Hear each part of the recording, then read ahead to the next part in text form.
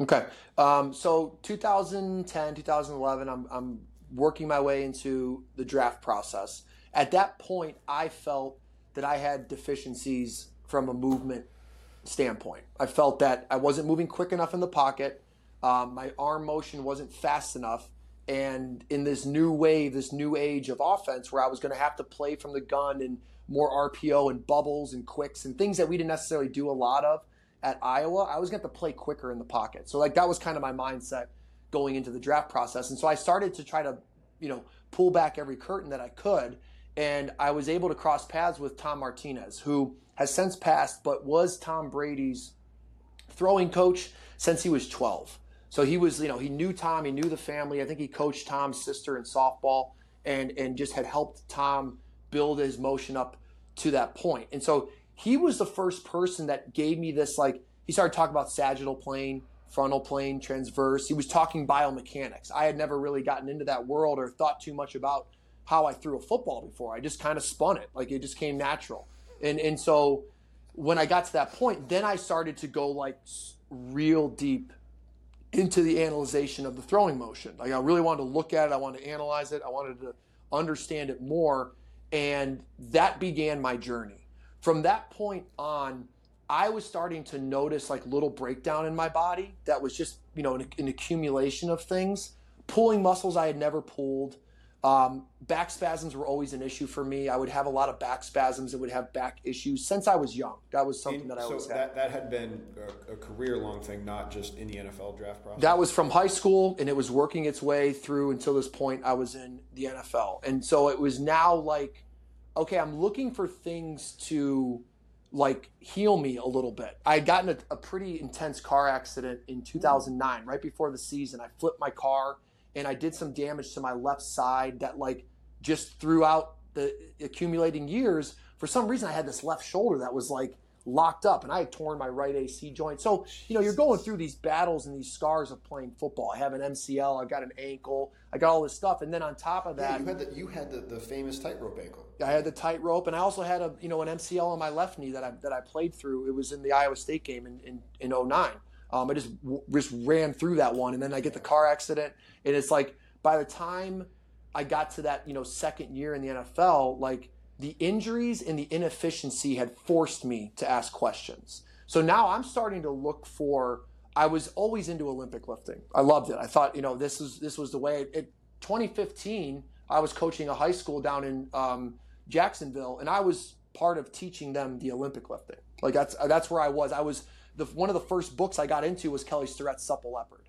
So I got into Supple Leopard. At the same time, that was sort of my Western lens that I was looking at, but I was also looking in the Eastern world, and I was, back into martial arts. I was looking at the Shaolin monks because they're on YouTube just flipping around, flying around. I'm like, what are they doing? I was just in this very curious mode when it came to human movement. It was a new thing for me. So I just kept going with it. And I was reading all these books on Eastern art, Western art, looking into the gymnastics world, looking into just strict body strength, looking into the Olympic lifting and powerlifting world, using that Supple Leopard book as a lens, but also getting some great concepts from Kelly about torque principles that I was able to help build off of once I finally met Gary and Gilly. And that's kind of where my GOATA story starts, is very late in the Gilly? I don't know. Yeah, so Gary and Gilly. So Gilly Jose Bosch is his name. His middle name is Guillermo, so we called him Coach Gilly. That was kind of his nickname growing up. So Gilly is the founder of GOATA. Gary Scheffler, my business partner now, is the first gym, the first strength coach that Gilly went to and kind of pitched this concept to, and got Gary to give him enough of his ear. And through a few years of trial and error and kind of talking back and forth, Gary then really adopted this, what's soon to be, it became the GOATA system. I was along my journey, 2017, 2018, the GOATA journey for them really kind of gets started 2016, 2017, I believe. They start to kind of look at it hey, we might have something here. But there's a, predate to that for Gilly as far as him finding the evidence that he then brought to Gary. 2019 is when I come into GOATA. So I come into GOATA 2019. I've been looking around. I found this book one night searching Amazon, looking for just biomechanical books and anything that I could get my hands on. There was a book called Muscles and Meridians by Philip Beach. And I picked up that book for some reason. Something told me to pick it up, and I bought it. And he talked about spinal engine. He talked about the movement of the facet joints. He gave me, he pulled back another layer. So I buy spinal engine. So I start to look at that's very different than what we were taught, right? Core brace. And so I started to look at like Fryette's laws of motion with the spine. I started looking at Sergei Grakovetsky's work with the spinal engine and what Philip Beach was doing with these full scale sort of, integrated concepts to how the muscles are sewn around the skeleton and how it's designed in the embryological perspective. So what we're literally developing like in the embryo is a repetitive process that Philip Beach had kind of spent time studying. So all of this stuff was like, whoa, this is super new. Who else is talking about spinal engine, right? Like who else is talking about this in the space? Because like I came from, core brace world. I came from, we lock our core, we don't move it. So that was like the first like piece of evidence that made me go look further. Once I found Gilly and Gary and they were talking about the spinal engine and this movement, the first thing that jumped off the page was that they were using slow motion video. So me being a quarterback watching tape, I'm like, oh, this is interesting. I'll spend more time looking at this. And then I started the conversations with Gilly. And Gilly was really the first coach that didn't tell me what to think, just told me where to look. And he said, I want you to go look at all of the non-contact injuries. Just get as many non-contact ACLs, Achilles, hyperextensions, ankle rolls that you can get. Look at those on tape and then start to look at the deadlift, the Olympic lift. Look at how you're using your foot basically in an Olympic lift, in a deadlift, in a power lift scenario, and then look at the injuries. And I was like, man, they're really close. Like they look exactly the same. I can't find one that doesn't look like this. And then at the same time, he was showing me like, okay, look at these durable humans. Like look at these guys that are able to, in an environment where you're probably going to get hurt because you got bodies flying around you, they're able to push 10, 12, maybe 15 years in a competitive contact sport and have relatively low injury numbers compared to the rest of the population. And what he started to show me was this thing called GOATA. And GOATA stands for the greatest of all time actions. So what he did, or what his question was, is how does a body travel through space for a lifetime and never get hurt for no apparent reason, right? Gilly was a person who he had wrecked his back at 3 levels. So he was a candidate for a cage. Like they were going to cage Gilly's lumbar spine because he had 3 levels of his lumbar that degenerated. He threw out one at a time and they all blew out and he was like just L1, at this L2, L3. Yeah, like a L1, L2, L3 situation where he's like bone on bone. It's a bad situation. They might have to cage you. He's going to all the best doctors, all the best orthos. He's not getting the information. He can't wrestle with his kids on the ground. Like very emotional time for him. He gets a break when he finds Pete Egoscue. So Pete Egoscue, the Egoscue method, was really his first break into a little bit of pain-free movement. And along the way of Gilly trying to find out how he gets pain-free, he's learning things, right? He's picking up on stuff, and he's, very circular thinker, looking at the whole picture, came from the golf world. So the golf world adopted slow motion decades before anybody else really did.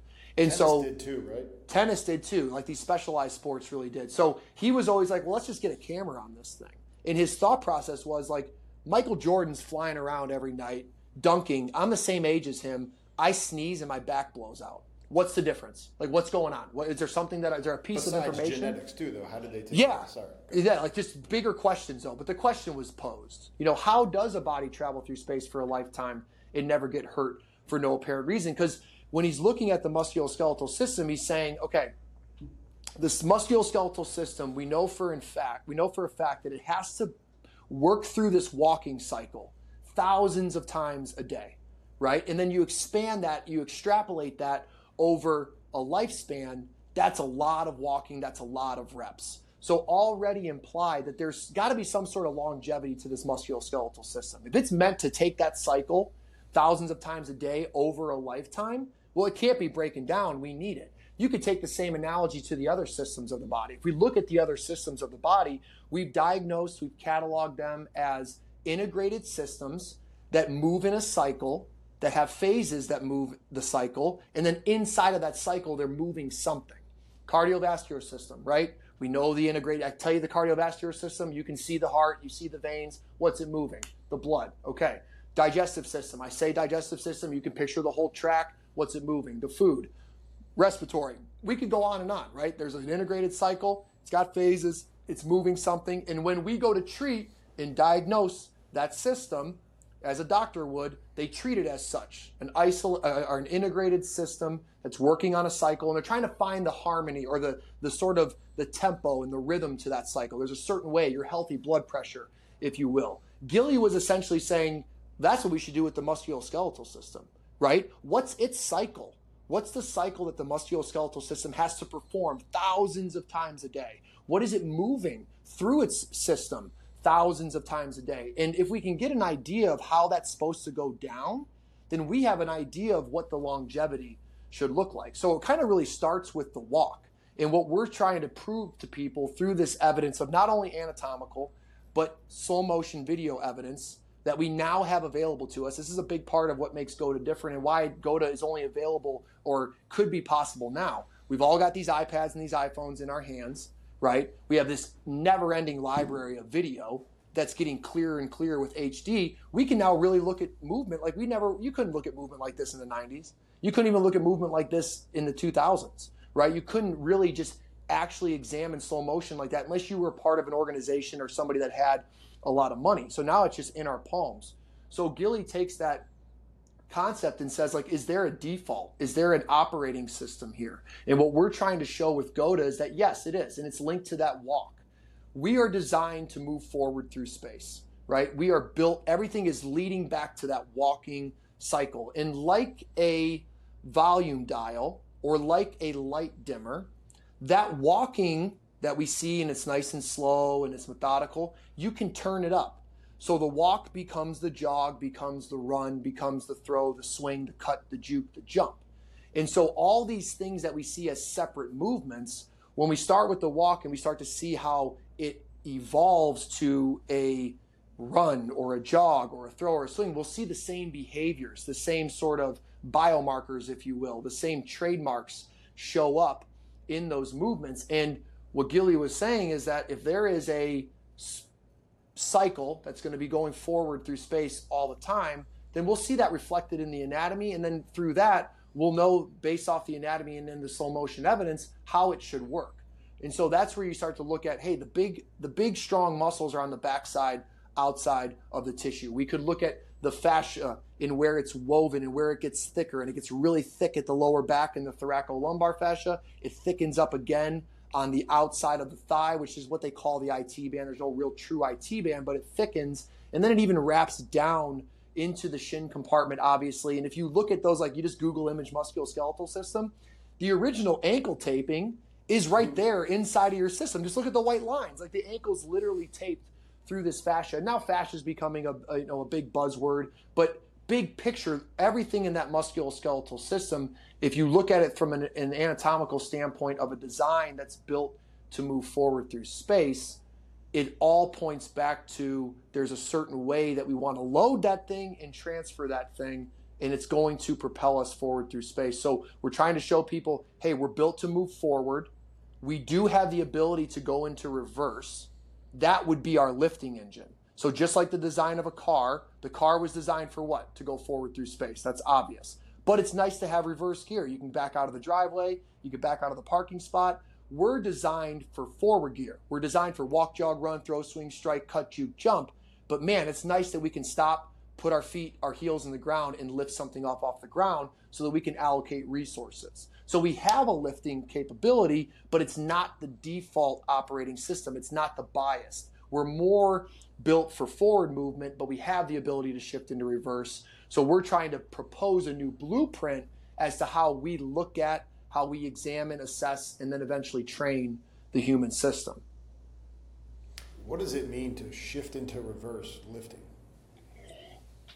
So if we're talking about forward and reverse gear, to kind of give it a quick 40,000 foot overview, if you're picturing someone moving forward through space, okay? We talk about a tail to crown relationship. We'll find these 2 points, and then you can kind of see how they're relating to each other based off the direction that we're going. So when you look at accelerating forward movement, as the movement gets louder, if you get into that run, you'll notice that the tail's going to move back, the crown of the head's going to move forward. So we're effectively going to kind of pitch the whole system in the direction that we're going, right? Athletic position, like we always used to say. Get your butt back, right? Balls of the feet. Heels are up. So when we want to go forward through space, the heel's going to lift up. We're going to be inner ankle bone high, as we would say. We'll be on the ball of our foot. We'll be on the ball of our foot. Our tail will be back. Our crown will be forward. That's going to default us towards forward movement.